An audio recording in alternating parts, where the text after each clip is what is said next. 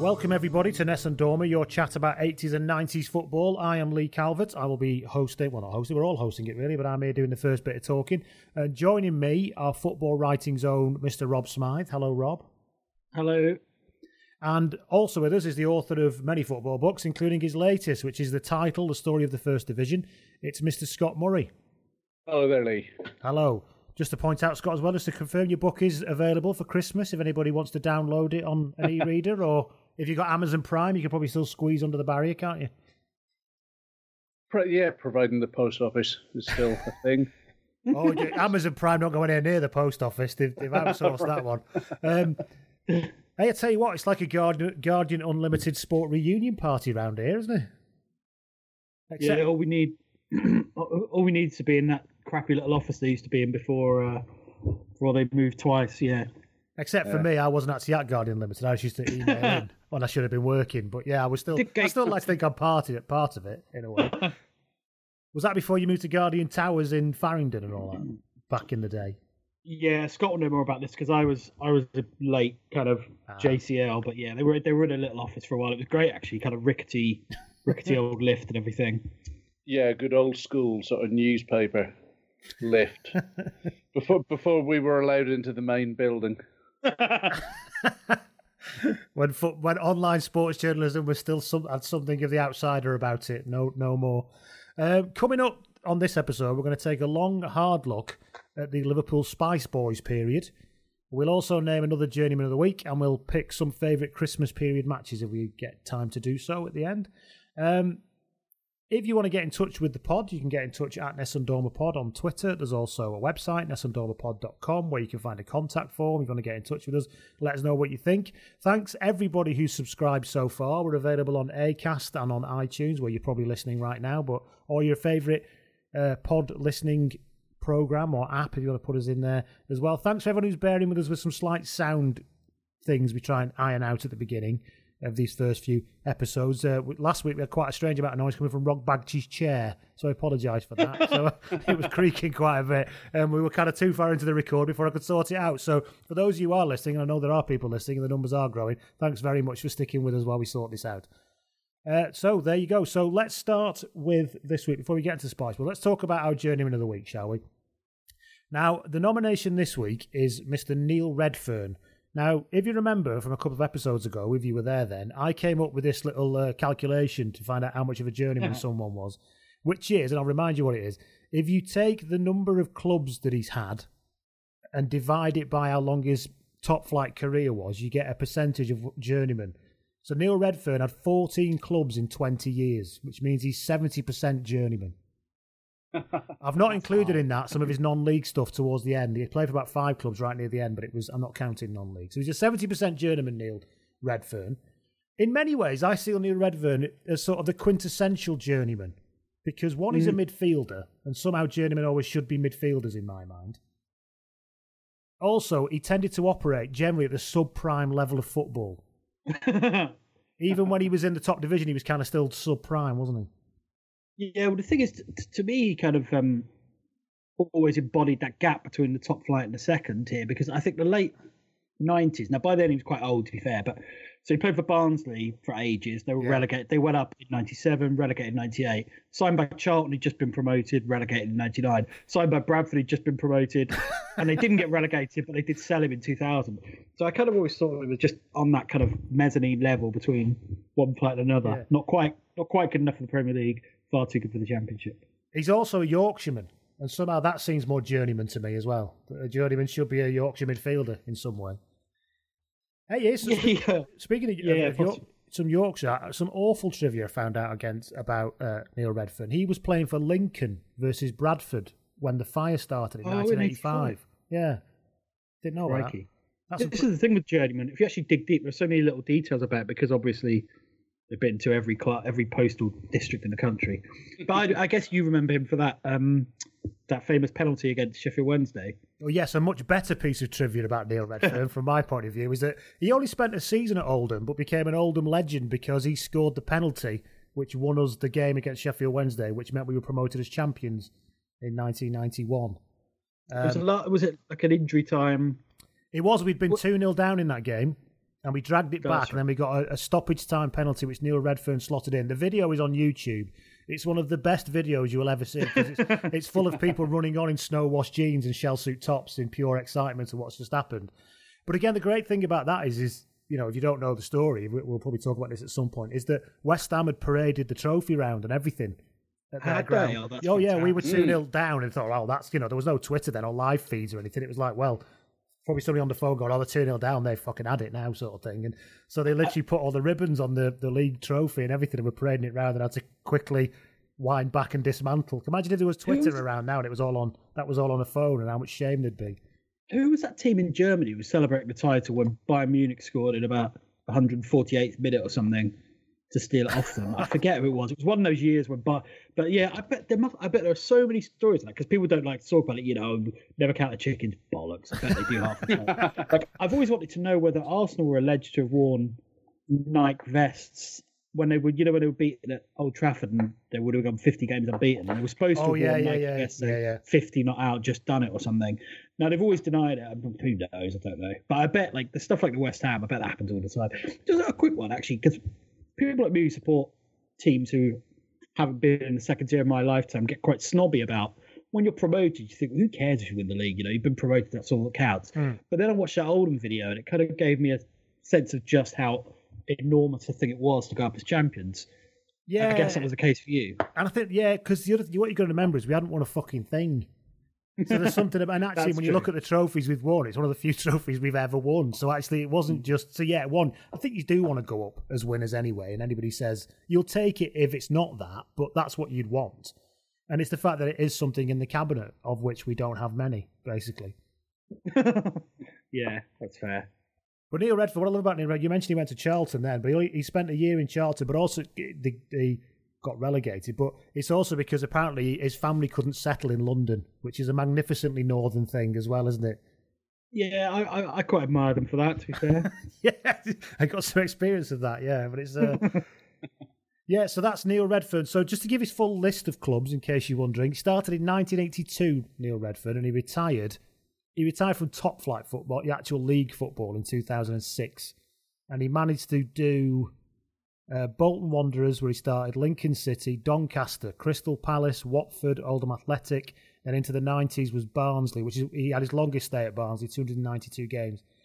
Charlton Athletic, Bradford City, Wigan Athletic, Halifax Town, Boston United, Rochdale. And then finished at Scarborough. And then for those of you who are interested, after that, he had some non-league stuff.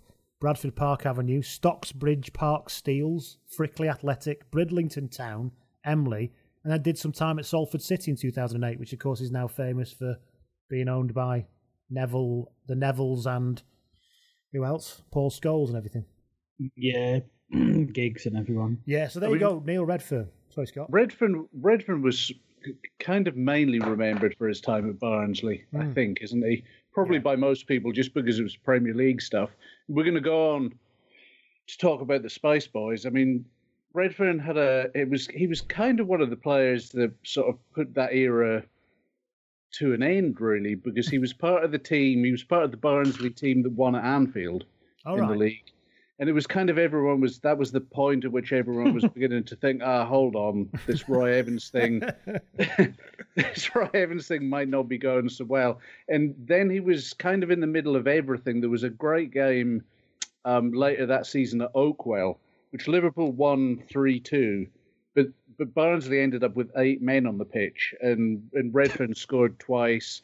I think at one point a punter came on to try and separate the ref's head from his shoulders. It was kind of stopped by this marvelous sort of flying tackle by Jan Åge Fjørtoft. It was just one of those afternoons where everything got out of hand. But then again, Roy Evans Liverpool needed a last-minute winner to get past this, this battling eight-man side that everyone had had fingered for relegation at the start of the season anyway. So yeah, he had his story to tell in the wider picture that we're going on to. I know we're all grown-ups in theory, but is there anything better than watching a football match where, as you put it, things got a bit out of hand? It's just one of the greatest moments of my writing career was doing the Guardian minute by minute for Holland, Portugal in the 2006 World Cup. Oh, right. When I think 4 players were sent off. Really went God off, knows how many were booked. It was just wonderful. It's one of the greatest. It's one of the most disingenuous things that a commentator ever says, isn't it? And nobody wants to see this. Yes, we do. Yeah. Are Yes, you we mad? do. This is brilliant. Yes. Won't anyone think of the kids? Yeah. When Spurs lost to Chelsea, they went up in my estimation considerably a couple of years ago. Yeah. It will never get boring. So, fair point, Scott, that one thing we can say that Neil Redfern did is bring an end to the Spice Boys period. You never know. Let the word go forth from here. That's the truth now, that he ended the Spice Boys. So, so that's Neil Redfern, our journeyman of the week, to add to the list. Have you got any memories of Neil Redfern out there? Favourite memories? Maybe you're a Barnsley fan, you can let us know. At Ness and Dormer Pod, you can let us know on Twitter. Let's talk about the Spice Boys then, shall we? Now, just for clarity, from my point of view, a question to start with, right? When did this era really start? Was it after Don Hutchison left? Because, I mean, what's that quote from Roy Evans? John Hutchison got caught in the tabloids holding a Budweiser label over his gentleman's region, didn't he? And Roy Evans' quote was, if Hutchinson is flashing his cock again, that's out of order. And he had form for it because a year earlier he spotted some female students videoing their graduation and unzipped his flies and shouted, "Zoom in on this" at them. Now, the thing is, I can remember at the time when this happened, and you have that kind of, because I was a young man at the time, and you have that kind of hijinks thing, and looking back at it now, you think you are basically a sex criminal, Don Hutchison. Yeah, exactly. I mean, it's horrible when you look back on these things, isn't it? At the time, it seemed all fun and games like a Porky's film. Now you just think you're hardly better than Harvey Weinstein. I know, it's absolutely awful, isn't it? But Hutchison obviously went off to West Ham, and that was all that. So, when did it start then, the Spice Boys thing? Whew. Is that a tough one? Well, I mean, yeah, it kind of is, because it was sort of it was kind of retrospectively added, the name, right. Wasn't it? It was. Yes. I think Rob might know a little bit more about that. It was christened by Neil Harmon, who I think wrote for the Daily Mail, right. And it was around March '97. Now, by then, the Spice Boys era, as we know it, was fading. So the actual label was retrospectively applied. I still think there was a kind of sense of them doing things that people didn't entirely approve of. But I don't know. I don't think there was one moment, because I think it was contingent on the development of certain players like Fowler and McManaman, even though they were probably harshly labelled. But then also the change in culture, like Loaded Magazine and things like that. So I think it kind of happened around 94, 95. Well, and also... that's what I think of it. I think it's like confusing, or it's confused a little bit more by the fact that Liverpool had quite a booze culture in the 1980s anyway. And so did Manchester United. But the minute that you flip around success and failure, then the booze culture gets... So the booze culture at United was a huge thing in the 80s, apparently. It was no different at Anfield. Then, can I just quickly interrupt? Just say, in Tony Evans' book about the 83-84 season, there's a wonderful story about, I think they went to Israel a few days before the European Cup final against Roma, and they basically ended up having a brawl with each other. So I think someone, I forget the details, but someone they got absolutely pongoed, and someone took a piss under a table, and I forget the details. I think it went wrong, and he accidentally put it all over someone's trousers or something. And next thing you know, they're having a fight, basically. And a few days later, of course, they turn up in Rome with the European Cup brilliantly. But you're right, it's kind of the whole prism of success and failure, and it was flipped on its head in the 90s, because while United didn't go out as much as Liverpool, they still did plenty of things that would have been kind of properly frowned upon had it been Liverpool doing it. I love the idea that somebody pissing on the table can go wrong by weeding on somebody, that it was going on. Actually, it was all going so well until you weed on somebody, This is a recurring theme as well, because talking of Neil Redfern, there's that great book which I still haven't read. I've got it in my bookcase, the German goalkeeper did about his season at Barnsley. And isn't there a bit when he talks about when they were in a pub, beer garden or something, or not even a beer garden, they weren't even bothering to go to the toilet, they were just going under the table. Lovely. So yeah. Anyway, sorry. So the Liverpool situation then, the Souness era, if you call it an era, the Souness period had come to an end in what year? I can't remember now. 94. 94, and then Evans, early 94. Evans was appointed as, I suppose, the last ever of the boot room appointments when you look back, wasn't he? Yeah, I mean, there was a lot of talk at the time that Alan Hansen was gonna sort of leave the match of the day sofa and take over, but it was always most likely gonna be Evans. And I wonder whether, like, I've been thinking about this and wondering whether his hands were a wee bit tied from the start. I mean, I think he was always going to play an attacking game, but there's something about the cycle of like of Liverpool as a club. They're not a philosophically consistent club. So if you look at say when Shankly took over, and probably for the best part of a quarter of a century, they played a similar game. They were probably never the most entertaining team in the league, but they really knew how to get the job done. Increasingly so in terms of trophies. Once Paisley took over and blah blah blah, and then Dalglish took over, became opened things up, became more entertaining. That was a sort of watchword. Souness pulled it back. And if you sort of look further on, it was the same. You have Houllier and Benitez, keeping things tight at the back, and then now you've got Hodgson and then Klopp. So it seems to go. Hodgson. Yeah. Oh God, how could I forget Hodgson? But let's forget Hodgson. Having said that, blanket defending forever. Yeah. But for the best part of 50, 60 years, Liverpool have sort of had this sort of ebb and flow about what they want to do and how they want to be perceived and what sort of football they want to serve up. It's not been consistent. I can remember people saying, and I think Evans at the time, it was that time to suddenly try and play some nice football again after maybe 4 or 5 years of pretty bad stuff under Souness and the tail end of Dalglish. I'll come on to who were the people, who were the Spice Boys in a minute. But Rob, I can remember people at the time, saying things like, "Oh, Liverpool play much better football than Man United." Those kind of things are being said, weren't they? Was that fair? Did they play? I remember it being quite a nice tiki-taka type thing, but was that fair enough? I think it was, and also I think it was different. Yeah, I think Newcastle were known as the entertainers, but I think Liverpool were the most continental team. They were, as you say, played what is now known as tiki-taka. They were very kind of patient, possession-orientated. They weren't quite as dynamic, apart from through Fowler and Collymore. I thought they were probably the best team to watch in terms of just kind of quality of possession, really. And it all went through McManaman. I think they did play better than United in that period because from about 94 to 97, even though United won 2 titles and they had that amazing period when Cantona won them the double, a lot of their success was down to a really, really good defence and Schmeichel, which of course was one of the big differences between the teams. So yeah, I think it's probably fair. It depends what you like, really. A lot of people would say Newcastle played the best football, but I just think it was not necessarily better, just 2 different ways of doing it. They probably look more like a team looks now, Liverpool, when you think about it, didn't they, in the way they play football? And That's the thing. They were probably hipsterish before that was a thing. Yeah, and this isn't a view you should suggest in last orders in Liverpool, but I genuinely think they helped United win the treble because Ferguson was obsessed with them. Ferguson in those days wasn't really a tactician, but he was so obsessed with McManaman, he tried a million different tactics against them. He played Jordi Cruyff at left wing back. There was he played without wingers. He almost man-marked it, which he never did. He played a 4-1-3-2 and all kinds of things.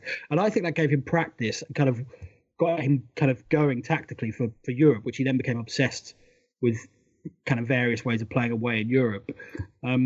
So yeah, whether it actually directly helped them win the treble, I don't know. But I think it was good preparation for Ferguson, and it was a challenge he could never really solve, even though United had some good wins over them. It was usually after being outplayed. I remember when people started man-marking McManaman. I remember an interview with him around that period of time. I think, is it Martin O'Neill put Pontus Carmark on him to man-mark him for a game?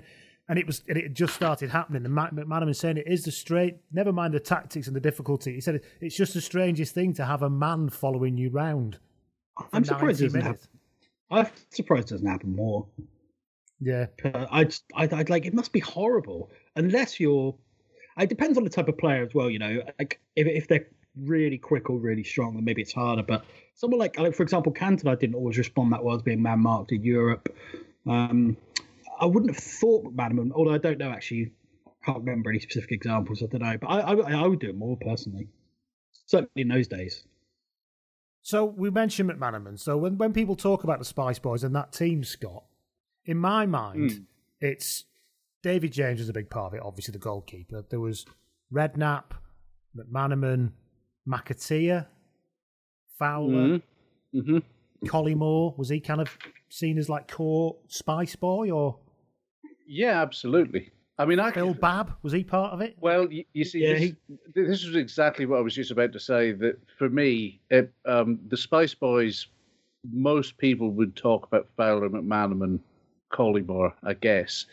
For me, I always just go straight to Phil Babb and straight to Neil Ruddock and John, to a lesser extent, John Scales, who I sort of feel, who had this sort of like slightly more mature vibe coming off him. So I'm sort of loath to drag him into it, although he wasn't great. But Babb and Ruddock, because the Spice Boys, the real, if you were going to boil them down, tincture of Spice Boy would be to splash over with your Armani suit. Would be that defence. It was to horribly mix metaphors and things out, but it was the Achilles heel. It was ultimately what that team was all about. So remind people who the defence was then. I don't want to remember it. So David James in goal. Phil Babb. And McAteer right. And David James so often sitting like having conceded some ludicrous goal with a huge grin plastered all over his coupe, and you could tell everyone in the stadium were just going, "For fuck's sake, stop smiling! It's not funny. You've just you've just waved your hands under a simple cross, floated over for someone to tap in." You say the defence, but Stig Bjornaby was never classed as a Spice Boy, was he? No. He might stay out of it. Well, yeah, it's a weird thing though that. I don't know. I've sort of in my mind I've separated the fact that they were out sort of boozing and carousing. That side of the Spice Boy thing never really interested me, and for some reason I've just got Spice Boys. It's there. I guess what they did off the pitch is a great metaphor for the way they sort of free form, freestyle way they acted on it, and I've somehow got the ideas conflated in my head, and it doesn't quite make any sense. So I apologize for everything I'm going to say in this entire podcast. But it's not quite that coherent. Yeah, I don't know. I think the Spice Boys are many things to different people, and and some people will concentrate on the white suits and the pissing around at China White or whatever, and catching planes down so they can be in there before the dancing girls. But for me, it's just this ludicrous. You were asking a minute ago, when do you think this started? And I actually think it started when Phil Babb came on at Old Trafford. And I think it was 0-0, and he come on for his debut, and within, 200 seconds, we were 2-0 down. It's like... you can literally see the paradigm shift happening in those 200 seconds. And the weird thing is that I'm not sure. I might be misremembering that match. It might not have even been his fault. I think John Scales might have let in Kanchelskis for the opening goal. But that rings a bell. But it was more the symbolic thing. It was the fact that Babb was on as this sort of. He was kind of the final piece in this this defensive jigsaw that Roy Evans was building. This new 3-man thing that was very continental, and Argentina had won the World Cup like this, and it was no one in England had really tried it, and it was very sophisticated. And within 200 seconds, people were going, do we want to do this? And why is David James smiling? Yeah. So, I mean, the thing... You mentioned Roy Evans there about he went to this three. Was he one of the first people to move to this kind of three at the back wing backs thing? I think so. By the mid-90s, there were almost half the teams were playing it. Yeah. But I think Evans did it, as Scott said, a year earlier, so he would have been one of the first. I'm trying to remember. I think Hoddle might have done it and played himself at sweeper at Chelsea. But certainly, yeah, he would have been. Liverpool would have been the most famous example, I would say, in the Premier League in that era, because United and Newcastle both played back fours, as did Blackburn when they won the league. And the thing that's often levelled at Roy Evans is, well, one, he seemed to be quite ahead of the curve with that, so suggests he was a decent coach. Is that fair, or is that, Well, it's difficult because people say he gave the players too much slack, and there's probably an element of that. But you look at the other way, and I would say Fowler, McManaman, and Redknapp, who were the key players in that team, all played the best and or most progressive football in their careers under him. I know McManaman probably played better at Real Madrid, but he played in a different, more restrained role. And certainly he was so influential at Liverpool. You think, well, hang on a minute, he can't be doing that much wrong if they're all playing the best football in their careers. The three key players. So it's difficult, isn't it? There's two sides to every argument. Collymore will tell you, and John Barnes as well, there was no discipline, and that's probably true as well. But you can't, wasn't it? That was always the thing that was level. Yeah, there's a good story Collymore talks about when they were coming out for training, and Robbie Fowler got Evans in a headlock and started scrubbing his hair. And Collymore said, "I couldn't help but wonder what would happen if Gary Neville did that to Sir Alex Ferguson." But then you go, it's difficult, isn't it? Because the type of characters they had, I'm not sure they would have responded to that much discipline. We'll never know. No, but I mean, what you're saying, Scott, because one of the questions I've got kind of written down to consider is, did they really ruin their chances with this extracurricular stuff, which was stuff like modelling, wasn't it, and being out and all of that kind of stuff. But your point, Scott, seems to be, to come back to your point before, that actually, no, they ruined their chances by having a fucking terrible defence, basically. Yeah. I mean, it was...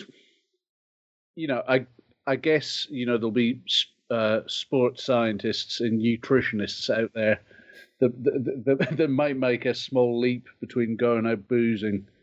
All this thing, I think, what was Ruddock's catchphrase, win, draw, or lose, first to the bar for booze?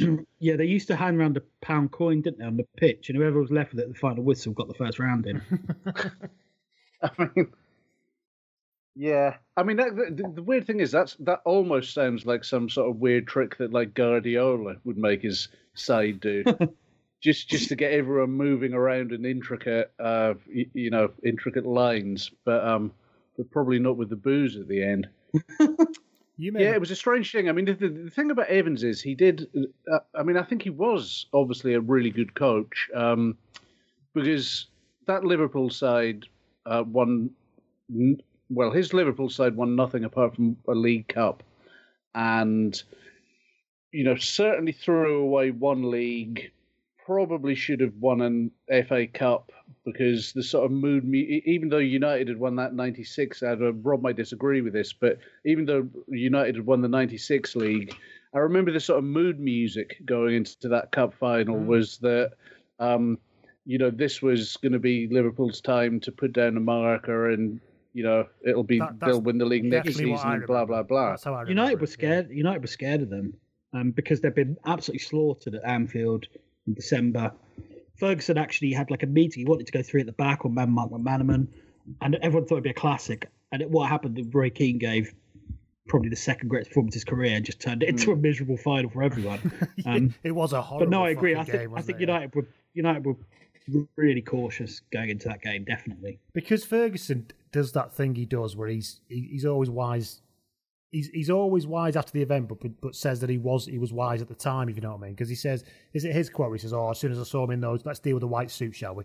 As soon as I saw him in those white suits, I knew the game was lost. And I thought, I don't think that's true. I honestly, he may have said that, but I'm not sure. But I know that someone said that in the dressing room, he made a point of saying David James will probably be waving to Giorgio Armani, get crosses in. I quite like, apparently Andy Cole went up to them on the pitch, when they do the walk around and just said, what the fuck are you boys wearing? I mean, Robbie Fowler's on record now, isn't he? Sort of saying that, yeah, we wore him. If we'd won, nobody would ever mention them again. Which I think applies to the whole lifestyle, really. Yes, it goes back to that point, doesn't it? If they were successful, nobody would have given a shit where they were drinking. But I would argue, I agree with Scott. They had a great chance to win the league in 96-7 when they blew it a bit. But apart from that, what were they supposed to win? If you actually look at the teams, the contrast with United in particular, Like United had Roy Keane and Peter Schmeichel for a start. Liverpool had David James and a fading John Barnes. I know Liverpool had brilliant players like Fowler and McManaman, but they just weren't quite as good. With the second kind of backup players as well, United had people like Gary Neville. They were just better. Liverpool could have won it in '97. I would agree with that. I think they cocked it up. That infamous game at home to Coventry when they slaughtered them and lost 2-1, and James threw at least one in and might have been two. But apart from that, I would argue they almost had the best of both worlds. They've got to live like playboys, and they still got to play amazing football and kind of fulfill their potential. The potential wasn't.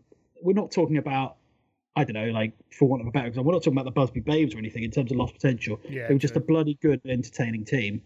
I mean, it's a strange era of English football in that sense, because you could argue that Manchester United, once that first flush of winning league titles, the first couple of league titles under Ferguson,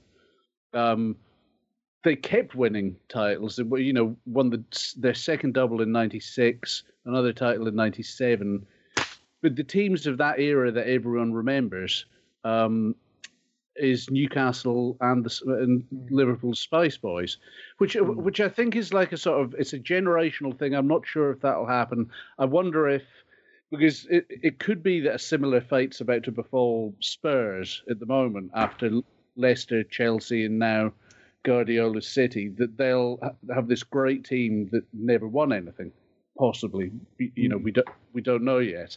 But I wonder whether, like, the generation of fans now will remember them as fondly as maybe an older generation will remember the Spice Boys, Keegan's Entertainers. And I think part of that, this is also when, like, Matthew Le Tissier was roaming the earth. Yeah. And it's kind of that slightly older school sense of, well, you don't necessarily need to win anything to achieve some form of greatness. It's not the only way you can achieve greatness in football, and that you can be remembered. And of course, both those teams you mentioned have the kind of trophy that is the greatest Premier League game. Oh yeah, of course. Which is kind of their thing, isn't it? And rightly so. It's, yeah, it always fascinates me. The second game was 4-3, and no one ever really talks about it at all, do they? It just wasn't remotely comparable to the first one. Well, what was that second game was Liverpool were due to play Newcastle the day Princess Diana died. Oh, is that why it was put back? Yeah, because no, that was going to be the that's third the year game. after. Yeah, because that was going to be the third game. Second... Was it? That was it. Because everyone was talking about a third 4-3 in a row. The reason I remember is because I was working in a factory that day, and I mean, mate, we'd been on the piss that before. My mate said, "Get up, we've got to go to work." And we were meant to be finishing at 11 o'clock and go in the pub to watch the football. And he said, "Get up, Princess Diana's dead." I said, "Yeah, fuck off," because I thought you were trying to get me up. And then he said, "No, honestly." And we were all stuck on, "God, that's really bad." And we went to work and we were like painting stuff because I was painting the factory. And there was all this classical music on, out of respect and stuff. We go, "God, it's bad, isn't it? What a shame for the kids." And then it came on. The Premier League has announced that all today's fixtures will be cancelled. We were like, "What? She's fuck all to do with the football. For God's sake." That's basically how long the sympathy lasted, was until that announcement of football had been finished. Because we were looking forward to another 4-3. But yeah, as you said, the second one wasn't as good as the first one. Yeah, basically, Princess Diana's death wasn't ruined your Sunday in the pub. Basically, yeah. Well, we had some sympathy until they because what's the point of going to pub is to sit there with a hangover and talk to you, but you have to talk to each other. Terrible, yeah. But yeah, those games were absolutely spectacular, weren't they? Yeah, I've been trying to place there have been other games with as much drama, as much significance. I've been trying to place what exactly is about the 4-3. I don't really know. Maybe it's just some games just capture a mood, Obviously, there were some brilliant goals, last-minute winner, twists. But it's so far ahead of every other game. I find that really interesting. And I think it's it's Anfield night game as well. There's that, and it's also that it's seen as emblematic. That and I'd love it if we beat them. It's kind of emblematic of because there's that great shot of Keegan hanging his head behind the advertising hoarding, isn't there? And stuff like that. And I think there's something about that picture which summed up everything about Kevin Keegan's career, really. That's true. And it's interesting. Unlike sometimes games kind of goals and whatever assume great significance over time, but this had it straight away. I remember Andy Gray almost crying on commentary saying it's like a bit of privilege to be here and all that kind of thing. Yeah, interesting. I think it was definitely the first season of the Premier League. For me, it was the first Premier League season that felt like something different to the old First Division. That's a great point. It suddenly felt more. It was overheated. There was a lot of managerial, that sort of that confection of managers arguing with each other, and Keegan losing it, as you say, slumped over the hoardings. You had Ferguson. It was really when Ferguson's reputation for mind games, whatever you think of that, that was really established then. And it was the fact that Newcastle were, looking to win the league for the first time since the 20s. I mean, it sounds silly now that Liverpool are 27 years down the road, but in 96, it seemed like ages since Liverpool had won the league. And it was only 6 years. Yeah, it's true. So it was kind of two clubs. I think that's one of the reasons why the sort of 4-3 ended up being so popular. But it's kind of like that end scene in Reservoir Dogs or something, with people pointing guns at each other, and you just know that no one's going to win this. And it's like sort of Man U is this Mr. Pink figure running off with the prize. Your point, Scott, about Liverpool having not won since 1990, I think there's something in that about how they're so harshly judged, because I think there were people, Liverpool fans maybe, and also maybe some of the traditional sporting media, which just expected that it wouldn't be long before they won again, because that's what Liverpool did. Even if they had a blip where it didn't quite go right, they would win again. And then I suppose you've then got to find a reason why a dynasty and an empire like Liverpool doesn't win the league again. So I always got the impression it's like, well, actually, it must be because they're all being total knobheads and they're all signing. And actually, there's nothing inevitable about winning again. It just could be it wasn't quite right, because it's bloody hard to build a squad to consistently win a league. Well, and also they probably left their... I don't know if they left it too long, or their rebuild after the tail end of Dalglish in the fiasco of the Souness years. Now, if they'd have ended up maybe peaking a year later, and taken and not faltered in 1997, or maybe nipped in 95 when Blackburn won it. I don't know, but they just happened to catch United at the wrong time, and United were building and they were becoming a juggernaut. And I don't know. Again, I've not really thought of this before, but modern day Spurs. There's a lot of parallels there, into just being at the wrong place at the wrong time and not doing much wrong, as Rob says. I think they were quite like modern or kind of late 2000s Arsenal in a way. And they were always top four, but of course back then that didn't mean anything. Always top four playing great. I think you're right. They were judged by the standard of the 80s, whereas if you judge them by the standard of the 2000s, then they look a better team. I think 97 was the one, because United they had a kind of come down from the double and winning it with kids. They were obsessed with Europe, really preoccupied with Europe. When they got to semi-finals of the European Cup, I think they won the league with 75 points. So that was the year Liverpool certainly could, maybe should have won it that year. 96, I don't agree. I think they were really close, but they weren't quite there. And by 98, it was fading and it was almost over. Well, that's what I mean. I think 96 was, they weren't too. But, if they'd arrived on the scene maybe a year before, 95, yes. I don't know, would they have kept up with Blackburn and United? Possibly not. But it was just the fact that Liverpool's best year. See, I think they were better in 95, 96 than they were in 96. I agree. 97. Had they played as they did in 95, 96, 97, I think they'd have won it. I'll just get this out of the way, because it wasn't going to be much at all. It was just a thing where I was flicking through some of the games in the 95, 96 season, and to show you how, younger listeners, how if we have any, younger listeners. Oh yeah, 38-year-olds. Yeah, how times change is that there's like a 3-day period where Liverpool beat Man City 4-0 and then 6-0, and that's not going to happen again anytime soon. Yeah, maybe. I think they were accused of being unable to win ugly, and I think that was a problem up to a point. 96 Cup final being an example, but I think the bigger problem was that they would lose or they would draw pretty. So the Coventry game is a good example when they thrashed them and lost 2-1. There was a game away at Newcastle in, I think, November 95, and they played brilliantly, played Newcastle off the pitch, lost 2-1 after a last-minute mistake from James. And then all the games at Old Trafford. I think the first 5 years of the Premier League, they were the better team at Old Trafford, and they won none of them. And so I think that was a bigger problem than a failure to win ugly, personally. They weren't ruthless. They didn't have a collective killer instinct, even though Fowler had it individually.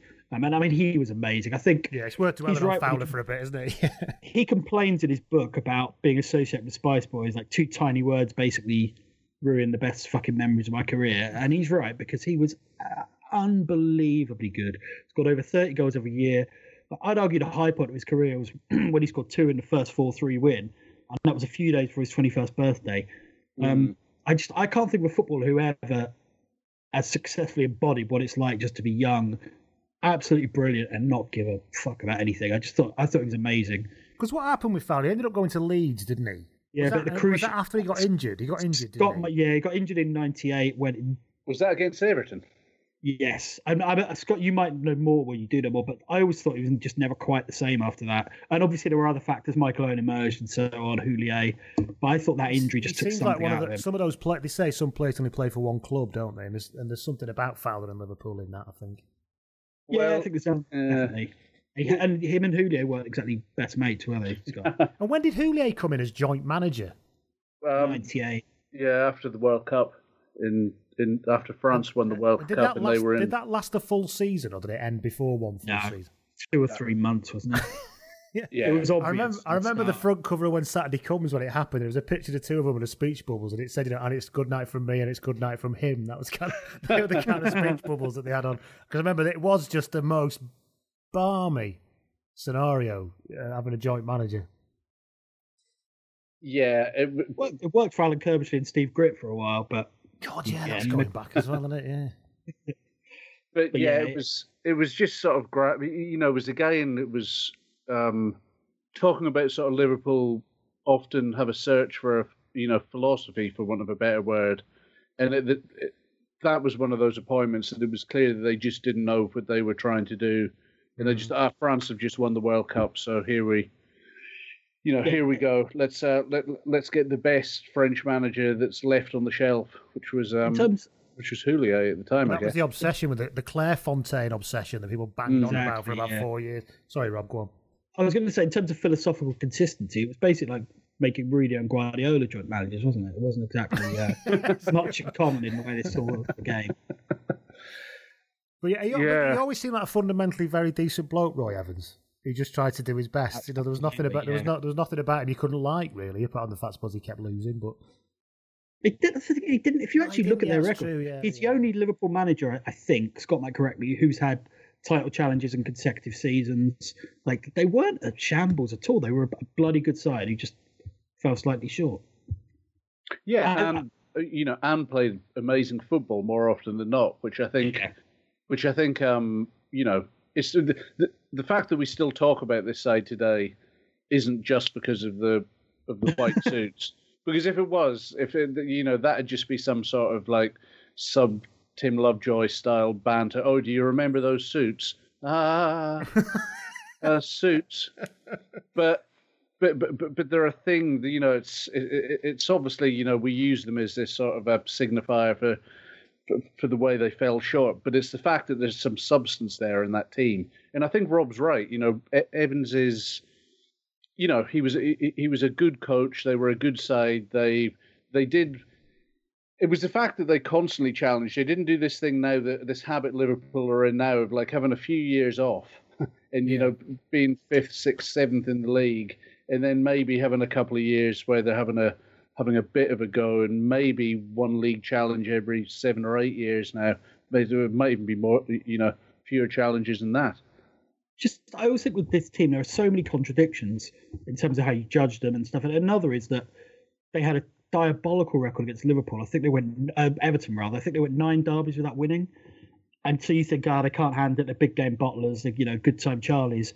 But then you think, well, hang on, they go to Old Trafford and St James's and outplay the best teams in the country. So it didn't quite fit. To me, I think people think of Spice Boys as Fowler, McManaman and Redknapp.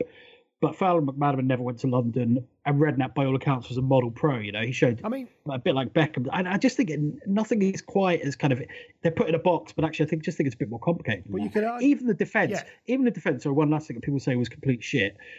And partly with good reason, but you actually look at their defensive record, and it's fine. It's not that they're conceding 50 goals a season. I think it's like low 30s, high 40s. I suppose the problem would be mistakes in really big games, particularly from David James, who was having that dodgy period. But they weren't a total joke. It's just, I don't know. I find it a really interesting subject, but also quite hard to get a handle on them. I think they're a victim of the BBC Three highlights banter program. You know what I mean? Because people, when talk about football from the 90s, they go, "Oh, do you remember Liverpool?" And there'll be some second-rate fucking comedian on there going, "Oh yeah, the fucking white suits and stuff," and it'd be like, and that's all that people remember. And actually, I think when you look back, let's finish this point. I think, in a way, they signal the beginning of a new football. I'm a bit too much hyperbole, but they signal the beginning of a new football era. In that, '96 was, as you said before, Rob, is the time when tactics were discovered. McManaman became this big think piece thing all the time, didn't he? They played that system. They played that continental tiki-taka. You could argue in a way that they were I am arguing in a way that they were the kind of trailblazers for what came with Chelsea 10 years later, and so on and so forth, really. I might be overstating it, but I do think there's something in that.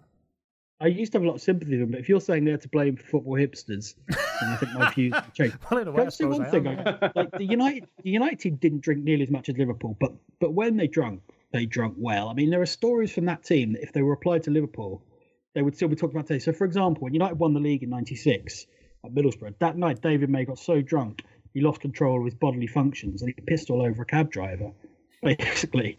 Literally in the back of a cab. And he lost control. And he said woke up the next morning in bed in his club suit and just had a message saying Ferguson wants to speak to you. You can imagine the terror. But just imagine if Ruddock had done that. So I don't know. Most of what they did, not all of them, most of what they did was they were just being young, And I think, but it is. Sorry, go on, Scott. Well, no, I just wanted to pick up on Rob's point of how the Spice Boys are really hard to sort of nail down exactly who they were and what they stood for, because, and also mentioning tactics, because I was about to say something very quippy about blaming it all on Neil Ruddock, just everything on Neil Ruddock. But then it just brought to mind one of the things I've always had is I think one of Evans's big mistakes was not picking Ruddock in the cup final in '96, and while Ruddock was not a great player, he might have been the sort of player that would have shaken, Liverpool that day out of, their torpor. He might have done something, even if it would have been just as naff as trying to put Cantona's collar down again. Yeah. And I'm probably grasping at straws a bit with this, but it just sort of seemed it was another of those things where when a certain decision, when a certain decision had to be made, it was just never quite right. They never quite played well in the big games. It just never quite fell into place for them.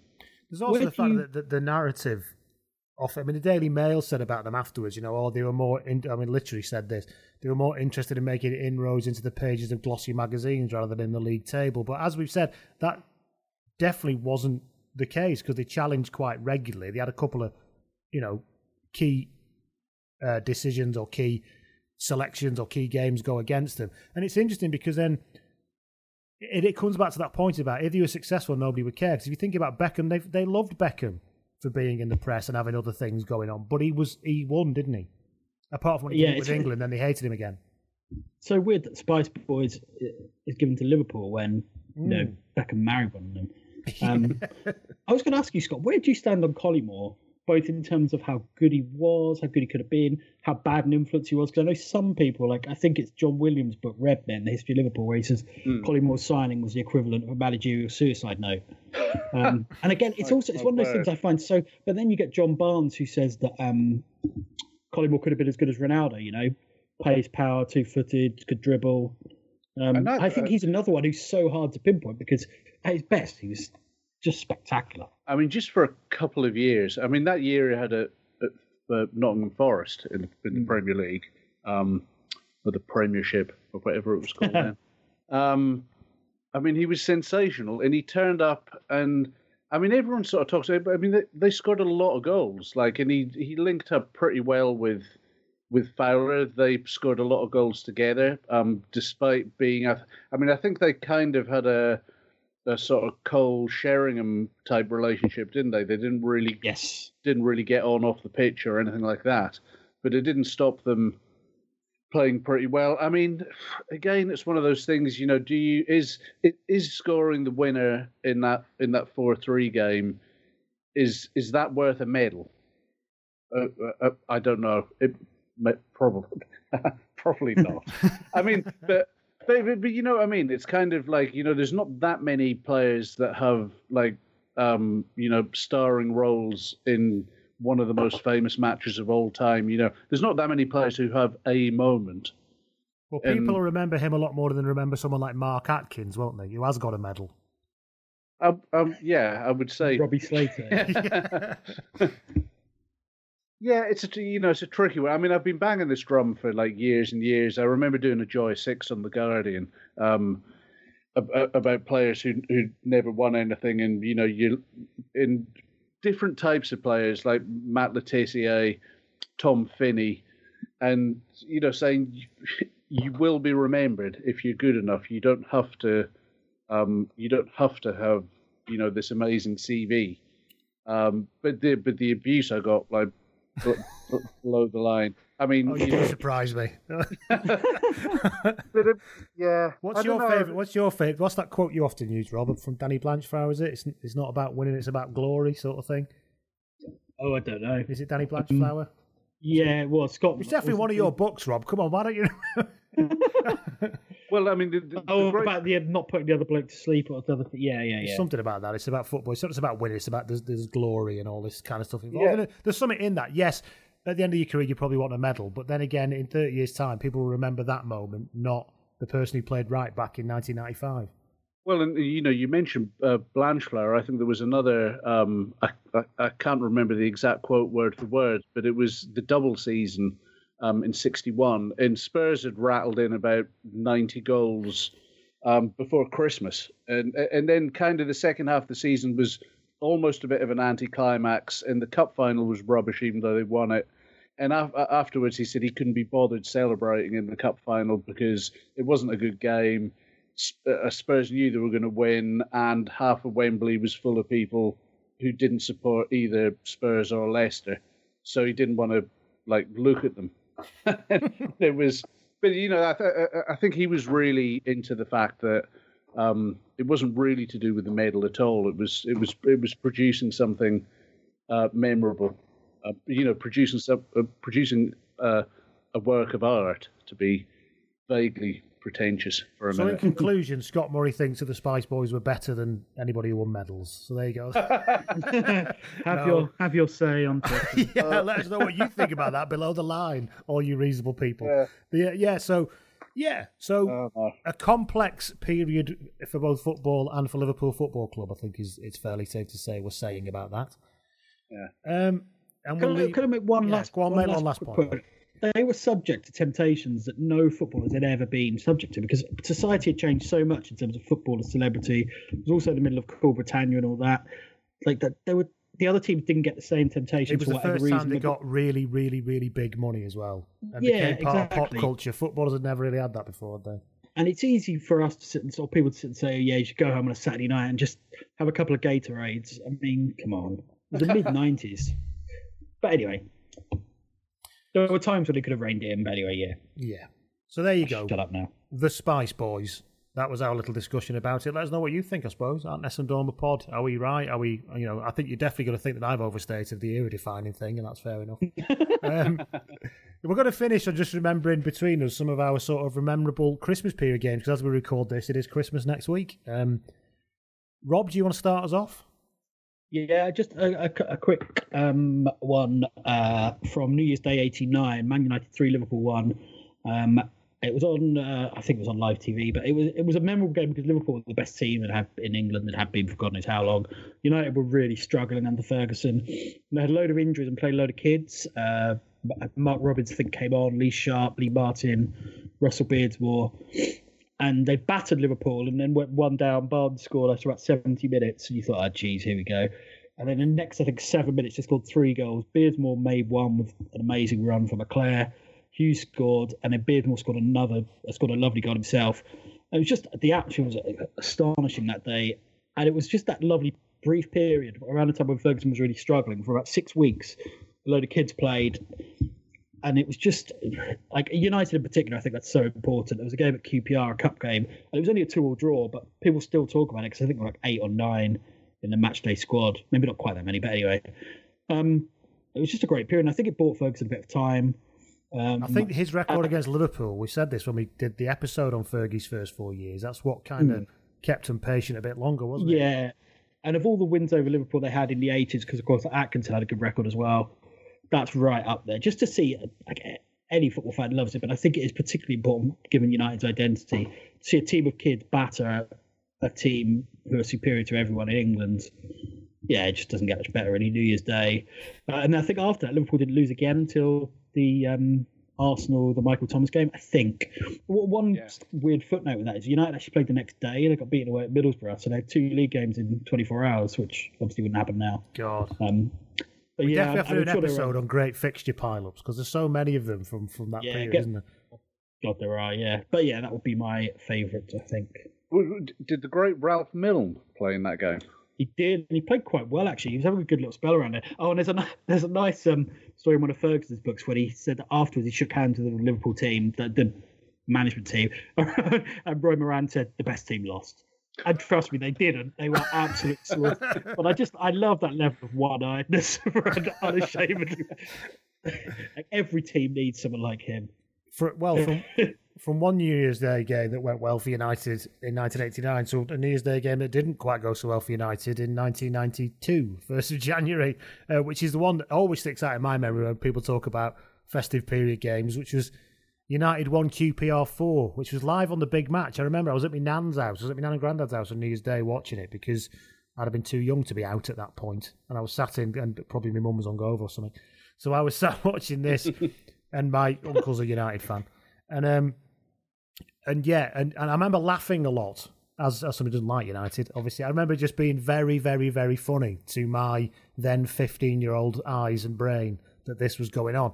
But I mean, it's the truth of it, of course, is is it the truth of it that United were completely and utterly pissed the night before? I don't know whether that's true. We should stress that there's no evidence. No evidence of that. Okay. But what we should know in the as a point of interest is that the day before was Sir Alex Ferguson's 50th birthday.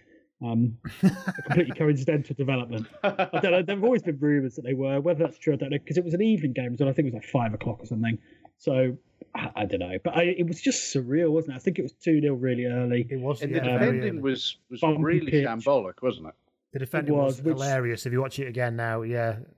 You might argue they defended like drunk men, but I don't know. Yeah.